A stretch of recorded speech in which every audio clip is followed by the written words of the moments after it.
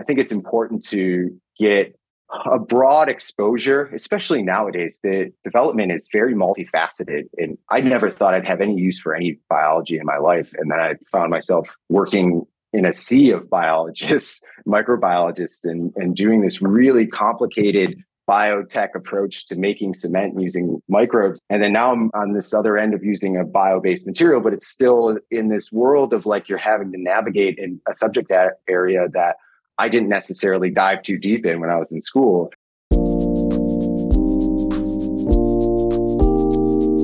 Hey everyone, welcome to the It's a Material World podcast. I'm your co-host Puneeth, and joining me is my co-host David. So how's it going, David? What's new? Not much, just excited for the upcoming holiday weekend. I'm going to take a break and go see family, so super excited for that. What about you? I'm not going home for the 4th of July, but I did just recently book a flight to see my family in August, so that'll be nice for sure. I think what we'll be doing is I think we'll probably go to the beach. So I'm excited about that, and that kind of ties in to the topic of today's episode, which is creating and commercializing ocean-inspired sustainable fibers. So we interviewed Chris Mekeel from Keel Labs. He's the VP of R&D, and a lot of the talking points were that scaling up process and some of the challenges you face along the way, but then also methodologies and frameworks to continue to push forward, move the needle, etc., and also just create these bio-inspired sustainable products in the textile space. So just wanted to see if you had any highlights you wanted to share from the episode. It's really interesting to hear kind of his pipeline of when to do research, how to apply that research, and how to stay focused on that research. And so what I mean is that they are in the pilot stage as a company. So they have already proven at a lab scale, and now they're trying to scale up more. And so I think it's really interesting to hear about how, as they've grown, their focus has started to shift and divide and focus on not only the research at hand, but also some fundamental research, but knowing where to apply it to make sure they're not going out of their core competency. And so overall, I think it was just really interesting to pick the mind of the VP of R&D to understand exactly how he makes decisions, because I know a lot of the times, at least like if you're in an R&D company, sometimes the direction of the company might not be what you think might be the most optimal way. But hearing from him, it seems like there's a lot of thought into making sure that it's the most efficient. It is like aligns with the core competency of the people that you already have, and then how to apply that to make sure that we can scale and meet all the timelines that we've promised to the investors. So I thought that was super interesting to hear his point of view of how he decides exactly what is the pathway forward for a new novel technology. And he doesn't just create that pathway from scratch. I think what was fascinating to me is the frameworks and the methodologies that he's picked up from previous experiences and how he applies it here into, that organizational scale up from lab-based to pre-pilot, pilot, demonstration to commercial. And, something maybe a bunch of people have maybe heard is like the agile and scrum methodologies, right? And those are more often used in tech, software, etc. But it was really cool to see how he implemented those methodologies and frameworks into this type of setting. So I found that particularly interesting. And then also he just shared advice. He ended up, after graduating, he was in industry for a while, and then he decided to go into graduate school. And so he shared the decision-making and the thought process behind that, as well as really valuable advice and a unique perspective for our audience members that may be considering following a similar career path, the pros and cons of it. So there's a lot to dive into this episode. So without further ado, let's get into it.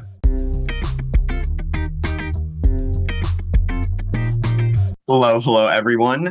So for today's episode, I'm happy to welcome this week's guest, Dr. Chris Mekeel, the current Vice President of R&D at Keel Labs, which is a company that takes inspiration from the ocean to create bio-based fiber products. Chris received his bachelor's in chemistry from the University at Buffalo, then went into industry for 5 years, focusing on chemical protection. Chris then went back and earned his PhD in fiber and polymer science from North Carolina State University, where he researched ways to improve PPE's resistance to hazardous chemicals. Since then, he's worked as a scientist, an engineer, and a director, culminating in his current role as the VP of R&D at Keel Labs. Chris, thank you so much for coming on the show. We really appreciate it. Thanks for having me. Yeah, we would love to start by just asking you a bit about your inspiration for working at Keel Labs to begin with. From what I can see, your background, even before Keel Labs, was in evaluating and improving the safety of PP. Could you briefly share what made you want to transition away from this over to the VP level role? I worked for over a decade within the PPE industry, and it's a great place to be involved in it. It feels noble. You're doing something that is really impacting people that are helping to protect you, right? First responders, military, police. So it was great. It's a very critical side of science where it's evaluating things and holding them to a very high standard because they afford this level of protection or safety. And I always had, throughout my time involved in that, I always had this kind of urge to be more on the product development side, the more kind of creative side of science, if you will. And even going back into grad school, went in with that focus. And so after grad school, transitioned into product development side of stuff and ended up at biomaterials or a biotech startup that was using microbiology to reduce the carbon footprint or the environmental impact for cement applications, which it kind of fell into. I got really lucky. It's an awesome space that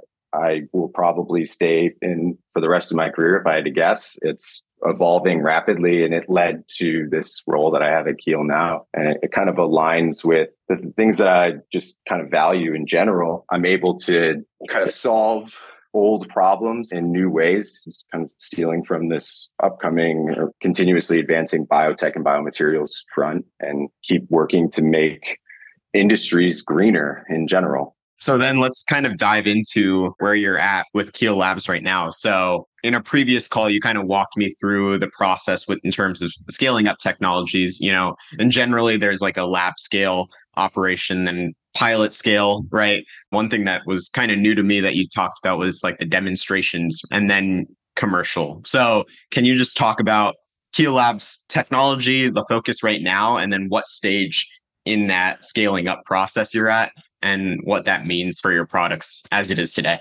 Our main product is called Kelson. It's a seaweed-based yarn. So we take a biopolymer, it's extracted from seaweed, and we spin it into yarn or thread for apparel applications. And it has a significantly lower environmental footprint than conventional fibers. Uses much less water, doesn't have any harmful chemicals, it doesn't create any toxic byproducts. And so we're at the pilot scale currently. So starting out lab scale, went to a pre-pilot, which is basically a 10 times step up. And then our pilot is roughly 10 times greater than that. Side note, the scale of your pilot or your demonstration or your commercial, it's all specific to your industry and your product type. So it's a little different for us. But our focus for 2024 is getting to a demonstration scale, which is the step right before kind of a full commercial scale, or at least your preliminary commercial scale. When you say demonstration scale, like what does that mean? Is that like providing proof of concept to fundraisers or like investors, stakeholders, or, just internal proof of concept? What exactly does that mean? While you're scaling, the main focus is not only to demonstrate the kind of the proof of the concept and the feasibility of what you're trying to do, but you're really trying to de-risk the next level. You try to solve as many problems at a smaller scale. So when you get to the larger scale, it doesn't become cost prohibitive, essentially, right? And you don't design yourself or engineer yourself into a corner that you can't kind of come back from. So demonstration scale is kind of the last step before we bring a commercial scale plant online. And it's meant not only to bring our products essentially to market at that scale, relatively small volumes by comparison to a commercial scale, but it's going through all of the motions of effectively running that commercial line at a much smaller scale, then very quickly go back to our pilot scale, troubleshoot problems, come up with solutions to those problems, and implement those at the demo scale. So then as we go to scale in the future up to a commercial line, we're less likely, I should say, to run into kind of unanticipated problems, whatever that may be. It could be something as simple as you're just generating a lot of waste now. How are you going to deal with that? Rather than something specific to your product or your production process. So throughout all these different steps, the general idea of your product doesn't change much, but the technology matures Do you have like any sense of like how the technology changes from step to step to step and how that kind of affects your R&D timeline as you try to like have this mature technology as ready as possible before you take the next step?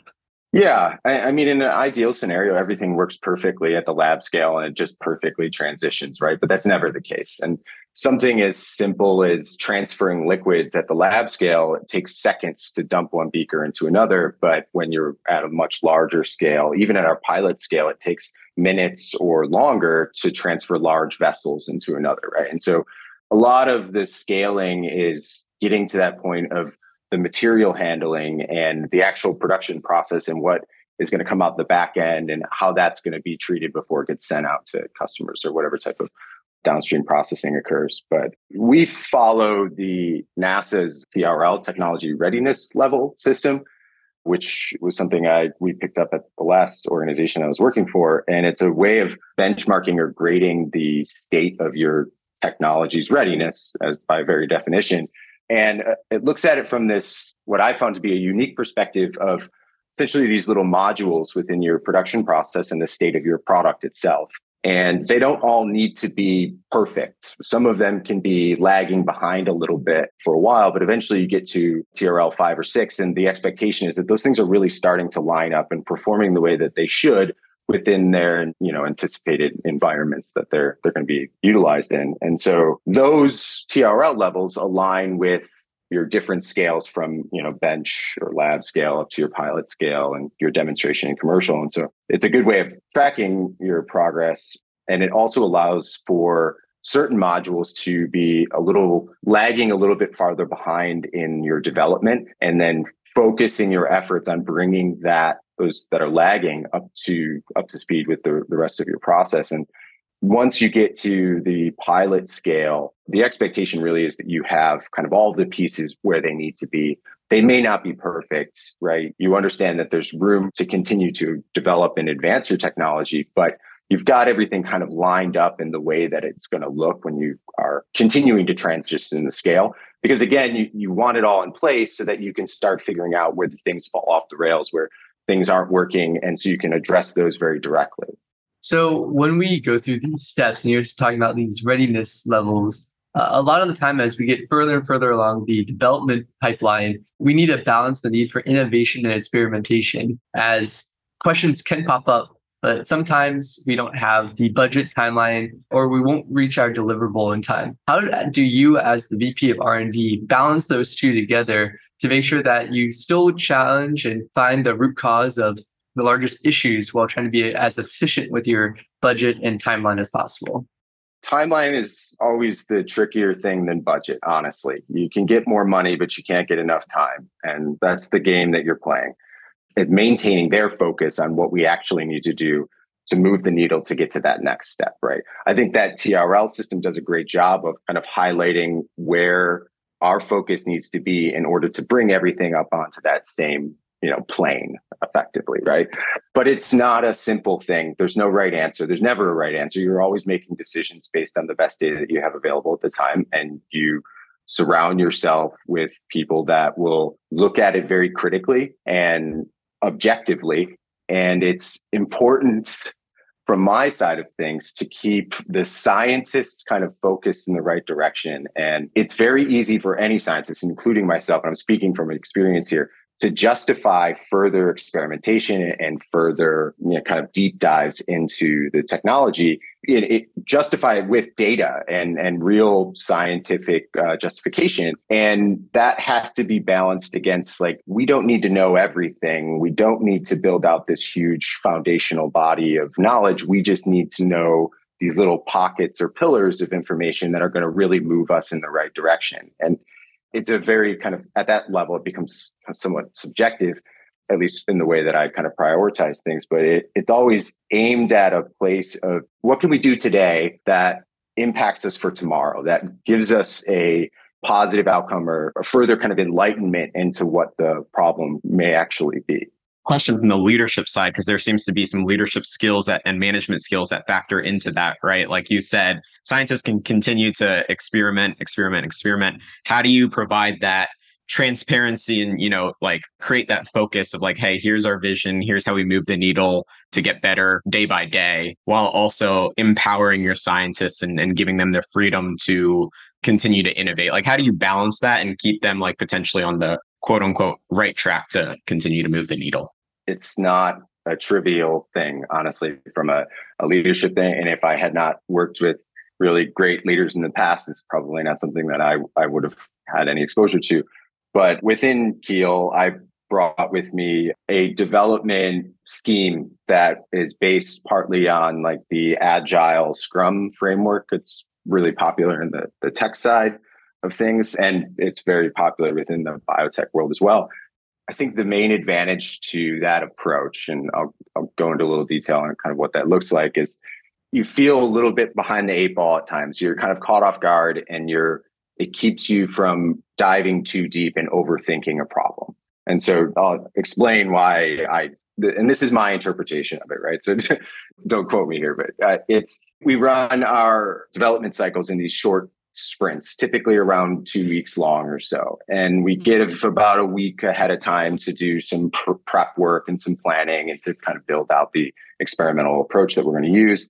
But effectively, when you're doing science and complicated, very even fundamental type of work, 2 weeks is not a lot of time, right? You can only do so much in 2 weeks. But if I approach my team and say, like, here is the finish line, this is where we need to get to, I don't care what the path is on how we get there, for the most part, right? We got to stay inside of some general guidelines. But for the most part, I don't care how we get there. We just need to get there. And it takes a lot of, at least when I was a scientist in that world, it felt like it took a lot of pressure out of trying to come up with some new novel solution. The novelty becomes in what can you do with what you have on hand right now, trying to address that problem or trying to provide some additional understanding to that problem so that the next development cycle, we can address it a little bit more clearly, a little bit more directly. And in doing so, we generate all of this information in a very short period of time. We sit down, we look at it very critically and objectively in these retrospectives to get an understanding of the true state of the technology after our most recent development round. And then we plan and we do it again. It becomes very iterative and very cyclical. And it's a very huge difference from the way I'd say academia traditionally kind of teaches problem solving and the approach to problem solving, which is, as I mentioned before, kind of this more of a foundational approach. Like, let's keep building more and more of this theoretical information, and that'll provide us some comfort when something unknown happens. Like, we'll have already known all of the different, reactions or interactions there. And that's just really not true when you're doing something that's brand new, cutting edge. You are always faced with something that your kind of theoretical or traditional sciences kind of fall off of, because there's just a lot of compounding factors and error and things that creep in there that you can't account for.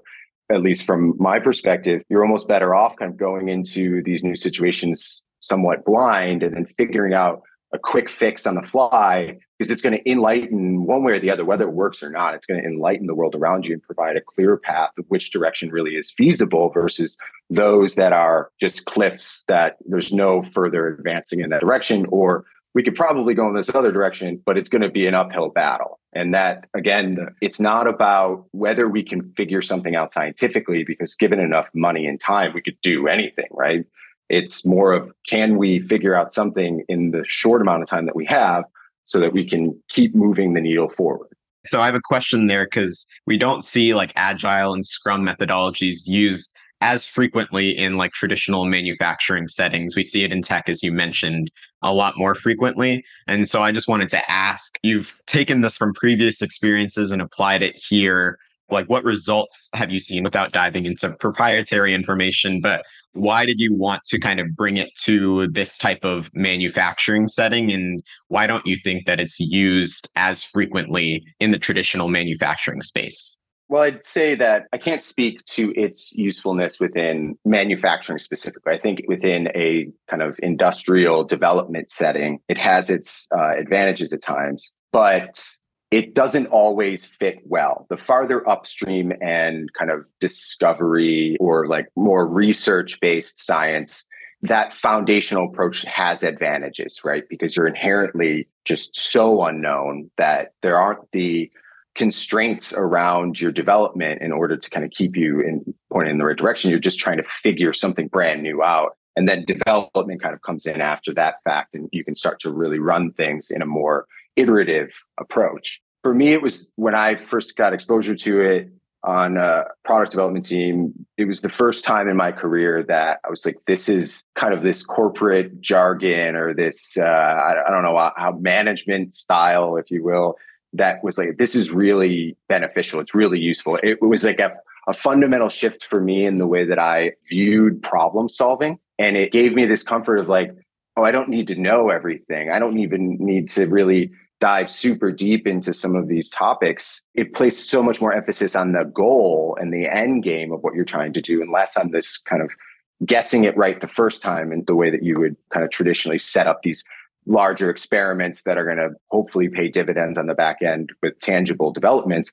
And that's not necessarily the case, as I was saying before. At least in my experience, it's rarely the case. And that's what I use it for more than anything, is to break my team away from that very academic approach and that mindset of like, we need to set up this really complicated series of experiments that's going to play off of each other.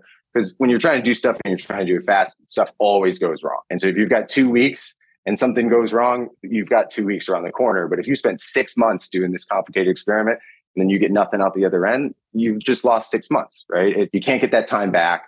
And you're not necessarily any closer to doing what you set out to do, 6 months prior. So when we talk about larger organizations, usually they kind of do the fundamental research while they also do like the most pressing issues that you're talking about. But as you're a startup, you don't have the luxury. When you start to grow into these different phases, how can you start to segment where you focus on and divide up people? I guess the bigger question here is, how can you effectively say, okay, I'm okay to start taking away people from the pressing issues and start building up this fundamental knowledge again, so that we can solve any larger issues down the road or work on new products or augmentations of what we have currently to apply to a different field we want to tackle?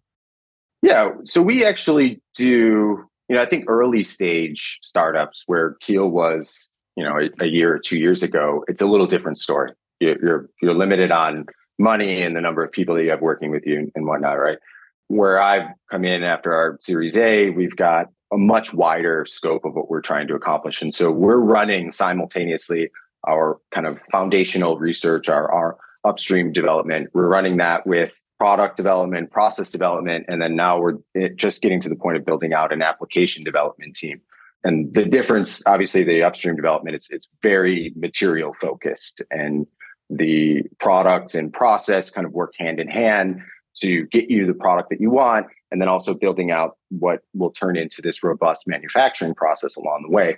And those two really have to happen simultaneously. You can get to a good place with product development on its own, especially at a lab scale, but it really doesn't mean a lot without having this manufacturing process on the other side, because that's the thing that has to scale more than anything else. I shouldn't say more than anything else. Obviously, any incoming raw materials, they're all related, right? But those things work hand in hand. You focus heavy on your process and getting it to a point where it is, use the term again, robust and working the way that you need it, so that you can use it as a test bed for refining material developments that are coming out from the upstream and how that impacts the actual product itself. And then on the other end of it, the place that we're just getting to now is application development, which is taking that product and building out its performance properties as they relate to its intended use case in the application and it's going to be, employed within. So for us within yarns and textiles, that's things from how frequently can someone wash and wear this textile made out of our material? How is it dye? What are, all of these performance properties that are much more specific to the use of that product than the product itself. Yeah, totally. And I want to dive into that a little bit more. So like you just touched on, right, Keel Labs is exploring ways to use seaweed to make environmentally friendly fibers and yarns with applications in textiles. So can you describe some of those challenges that you're facing with using a material that naturally include, like, it occurs in a different environment, like marine environment, and then versus what you're trying to use it in, which is the textile applications, and maybe also touch on kind of the innovations that you need to leverage to overcome those sorts of challenges. I think an inherent difficulty with this biotech biomaterial world, you're taking something that itself has incredible properties, for all intents and purposes, perfect for what it's intended to do within the environment, right? And within millions of years of evolution to create these seaweeds, basically, that we're now taking this polymer out. And that polymer is specific to that seaweed, right? It's meant to provide a structural element for this thing to grow. And we're trying to take it and use it in a very different application outside of that marine environment, like you mentioned. And that becomes the tricky part is modifying these naturally occurring materials so that their performance properties, they match for the intended use within that application. That becomes difficult, especially when you're approaching it from this sustainability mindset, where it's not good enough to just do this in a way where out the other end, we're just filling up some landfill. We want to take advantage of that natural decomposition type of property, within these materials. And so we don't want to modify it so far that it's effectively, another plastic, building up in the environment. And so there is some inherent difficulty there. But I will say what works to our advantage is 100 years or more of advances in the physical sciences, and especially from chemistry and polymer chemistry in general. We can steal from that. We're working with a different polymer, but it's still a polymer, and we can approach solving some of those problems in that manner. And so there's this bridge between kind of the old way of approaching solving these problems and then incorporating these new biotech or biomaterial approaches. And it's exciting. It's like we can do more very quickly with a biomaterial than we could if we were trying to engineer or design a polymer to work in that exact same way. I just had a question there from the product development standpoint, specifically with like bio-inspired materials. So this is a question kind of just putting myself in the shoes of your scientists, or, even like, let's say the next generation of material scientists. How much is it looking at other polymers and seeing how those technologies have developed and seeing how, like, what bits and pieces can apply to this space where it's bio-inspired technologies versus just like completely kind of thinking out of the box and work like, this is a different space than traditional polymer development processes. So I'm just curious from that standpoint, like what your scientists' like thought processes look like and what their experiments look like, to whatever detail you're comfortable talking about it. I mean, I think we all lean really heavily into what we've done previously and what we kind of hold true from that regard of and I have confidence in my ability to do this thing. And so if I have to solve a problem, I may leverage that thing or that characteristic as much as possible. And I don't think we necessarily discourage kind of nascent innovation. I think what happens is more of a practicality of we just have very limited time, and to go and invent some new polymerization technique or something to complement this biomaterial, it's just unrealistic. And that type of nascent innovation is really best suited for academic institutions. And so we're much more applied, much more practical in our approach for the most part, until we reach a place in which we just can't move forward with the way that we would, typically or traditionally approach it. And then it becomes a question of what's the value gain, right? Like if we really cannot move forward without inventing some new complementary technology for what we're doing, it may be fully worth it and justified, right? There's no reason that you can't do that. It's just a matter of, is that a battle that you want to fight? Is that time and resources that you want to dedicate to that? Or is there another way that you can get to, again, that kind of finish line or that goal that you're searching for without having to fight that uphill battle? And so I don't think there's a great answer here. It's kind of this trade-off over time, but you really want to try and grab as much off the shelf, simple solutions as possible because it's just so much faster. This is very much a general question that, like, this might be something that is focused on an academic setting. And so this isn't specific to Keel Labs, but just maybe wanted to get your opinion from the R&D perspective. But I was just wondering, like, how do companies decide, like, oh, I want to partner with a local university and provide a grant or something so that they can really do a deep dive into, let's say, developing a new polymerization technique versus like investing within an internal R&D lab or, hiring additional R&D scientists and doing all of that internally. I've seen both of them, right? Or even sometimes a mixture. So I just wanted to get your thoughts on how that decision arises. I think for a more, larger, more established company, it's a lot easier to build a business case around growing out that fundamental research internally. And you can support that through ongoing sales, right? And it becomes much easier to do. Within the earlier stage companies, smaller companies, right? Even if you're not necessarily a startup anymore and you're just smaller, it's just very cost prohibitive and it takes a very long time. And the reality of research is that you're not guaranteed to get out what you put into it, right? You can put millions or billions of dollars into a subject matter and not necessarily get something out that's worth millions or billions of dollars. But if everyone, the collective academic mindset is doing that same thing, there really is a collective advancement of that science, right? And so that's where that world kind of contributes to that ever kind of growing state of the art. For us internally, the way that it's been explained to me in the past is that within industry or smaller scale companies, research has very little place there. This is a development and not research. And if you have the opportunity, you partner with a research organization, they're going to be better at it. It's going to be essentially putting your money in a place and investing it with a return that is not only specific to advancements in that material or that science that you're trying to move forward, but also the people that are working on it. Because you can get a lot of very specifically focused new grads right out of school that you couldn't hire that person otherwise, right? Like they're going to have such a unique skill set that's directly related to the work that you're doing that's like incredibly beneficial. So there's a lot of value from our perspective in finding a research organization and working with them for the more early stage kind of fundamental development that or research that needs to occur. But that being said, like timelines are very different and academia is inherently much slower. They tend to be more thorough, of course, in their approach. It's much more broad. So there's, pros and cons with it across the board. But for a small company, it's usually cost prohibitive to invest very heavily in that type of stuff. It's just the reality of it. Until you start bringing in revenue to support it, it's just a difficult thing to justify. So now that you've talked about these core competencies and kind of your focus on development, how do you start to scale to a completely different application of the same technology? Maybe to be a little bit more focused. Right now, your technology is focused on textiles. What are the general ideas for how this technology can make an impact in other areas? And then using this pipeline that you've laid out for us through the episode, how do you kind of foresee trying to develop into different areas than just textiles?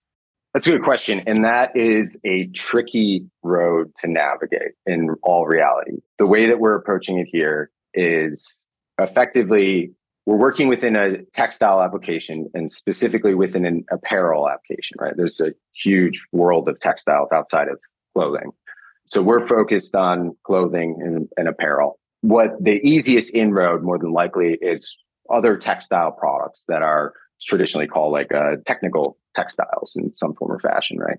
We can start to assess our material or our products. I shouldn't say product, it's really like technologies fit within those other applications and start to look for kind of inroads to see if that's easy or not, right? You can start to lay out the application constraints for those specific new, potential deviations in your product or your technologies platform and say, start checking off those boxes. Yes, our material can do this. It can't do this, or it could do this if we put a little bit more time in, investigating it. You can start to really see the landscape around the world that you're developing your material for.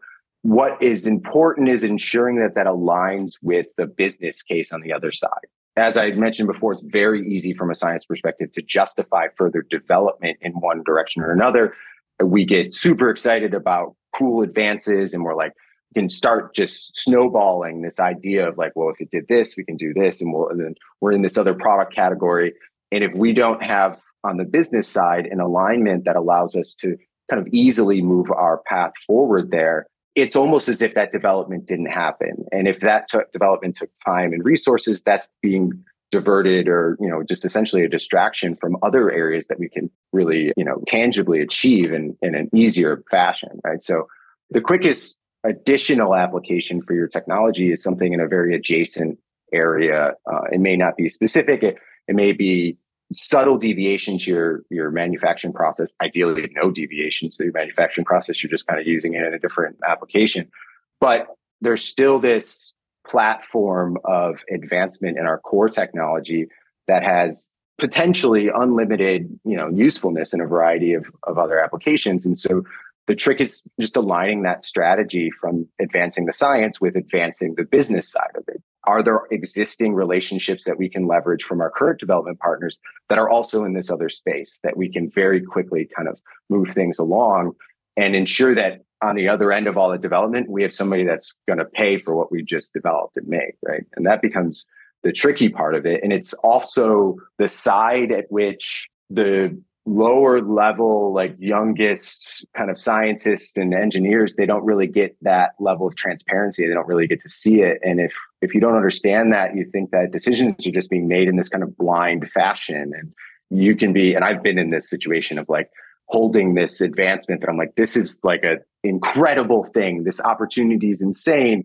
And then to have, someone in the upper management be like, yeah, we can't do that. That's not going to work. Like just for very practical reasons, like we don't have any experience here. We don't have any partners or relationships in this area, or, I guess a little bit more of a tangible or practical limitation would be the existing infrastructure in that industry doesn't support our production process. That is a hard sell to try and change the way in which a lot your existing materials are manufactured, because that manufacturing process and the products that are on the market have a level of confidence in their performance. And if you're not piggybacking off of that production process and the inherent confidence and comfort that's built on it, it's really difficult on the other end to get people to buy into any of this new material. And that becomes a really challenging thing. And at times you have to face it, and you just have to kind of like continue to build confidence with, what ends up being your customers or the consumers of your material. But it's certainly a more of an uphill battle than it kind of just be a drop-in replacement for some existing material within their existing manufacturing footprint. Well, yeah, thanks for the insight. It's very interesting to hear about how you think about moving forward, especially like from an R&D company. Maybe to wrap up today, we just want to ask you a bit about your professional journey. So you made the decision to go back to school after being in industry for a while, something that we've rarely seen in all the other people that we've talked to on the show. Could you briefly share what made you want to go back to school and any advice you would have for people that are considering the same career path as you? So I left undergrad. I was planning on going to grad school. Actually, I was already basically enrolled to continue on. That was always the plan. And I was just kind of done with being a broke college kid and decided to go out in industry. But that was very early. I recognized that was a mistake. The type of roles that I wanted to be in, the level of impact or influence that I wanted to have in the work that I was doing was just beyond my reach because of, a lack of letters after my name, at least at that time is what it felt like. But I think it's more than that. In reality, it's kind of a refinement in your scientific kind of understanding and approach, and, even just the basics of experimental design and project management. You gain all of that through grad school, and you don't really recognize you're even doing it. You're just kind of focused on the science. But coming out of undergrad, I was like at a place I was working in pharma, in quality control. And I was like, if this is what a chemist does, I don't want to be a chemist anymore. Like I was just looking for any other opportunity because I was just so bored. And I felt like I had spent so much time in school through my entire life learning all of this critical thinking and problem solving skills that I just didn't even use, right? Like I was just doing the same thing over and over again. And so that kind of started this path of like, I have to go back to grad school, one or the other. I left pharma shortly after that and got into the PPE industry and was able to have a good amount of impact in that world. And it kept me kind of satisfied. It kept me moving forward. And that led me to NC State. So they actually brought me down with the ability to go to grad school, but really as a focus of working full time within the center that I was working for at that time to build out their chemical and biological testing capabilities within that center. And so I was working full time and doing grad school. And then I had my oldest daughter. And so I had all of this stuff simultaneously happening. it was a lot, but kind of coming out of, or really going into grad school, I knew I wanted to transition toward that product development side of things, like that more creative side of the science, and really structured even my dissertation in that manner. If you read through the different chapters of my dissertation, it really, although it was under this PPE kind of title and umbrella, it was much more focused on demonstrating all of the technical areas that I had competency in and things that I could see myself working on in the future. That in itself is something I think is an incredible learning opportunity for anyone that's in school right now. Is the more of your projects that you can kind of own and customize to your liking, you're going to put more effort into it. It's going to be genuinely better. And the ultimate test for your dissertation is not just to get that diploma at the other end of it. Someone's going to be hiring you, whether it's in academia or within industry, and you need to speak very competently on the work that you did, and the level of kind of technical understanding and enthusiasm that you have for the work that you did is going to be directly related to your kind of involvement in kind of creating that process and the approach in general. And that's not always an easy thing, especially in a master's level program, I imagine, or even some other ones that end up being a little bit more kind of not necessarily dictated, but curated more so than what mine was specifically. But it's I think it's important to get a broad exposure, especially nowadays. The development is very multifaceted, and I never thought I'd have any use for any biology in my life. And then I found myself working in a sea of biologists, microbiologists, and doing this really complicated biotech approach to making cement using microbes. And then now I'm on this other end of using a bio-based material, but it's still in this world of you're having to navigate in a subject area that I didn't necessarily dive too deep in when I was in school. So I think that's another thing, kind of takeaway, is the more broad your understanding is of science as a whole, the more effective that you're going to be in problem solving when you move on, outside of school. And when you're in school, university, or whatever, that's the time to do that, right? That it's a lot harder to kind of continue your education once you're in industry. Because as I mentioned throughout this, our discussion here, it's very, very focused on making things move forward, and it's governed heavily by essentially financial interests and the value that it's going to bring back. Thank you so much for sharing that perspective, and just in general for sharing, the progress that Keel Labs has made. I'm super excited to see your company continue to grow. So I just wanted to extend that gratitude, and we appreciate you coming on the show today. It was a pleasure. Yeah, thank you very much. I really enjoyed it. As a materials engineer, we can make an impact in nearly every single industry. But with that versatility comes a lot of options to choose from. So if you have no idea which position or industry is right for you, you're not alone. I've been there, done that. But just for a moment, imagine narrowing down your ideal role and company within the week. Imagine being able to secure your dream offer without having to apply to hundreds of job openings. Our online course, MSc Academy, includes video testimonials, resumes, interview prep, and mentorship from materials engineers who have been in your shoes. We also connect our members with companies and industry professionals in our expansive network to help accelerate your job search process as much as possible. To learn more and get started, simply click the link in the show notes below. And if you enroll within the next 24 hours, we'll add 3 bonus career-related resources. I hope to see you there.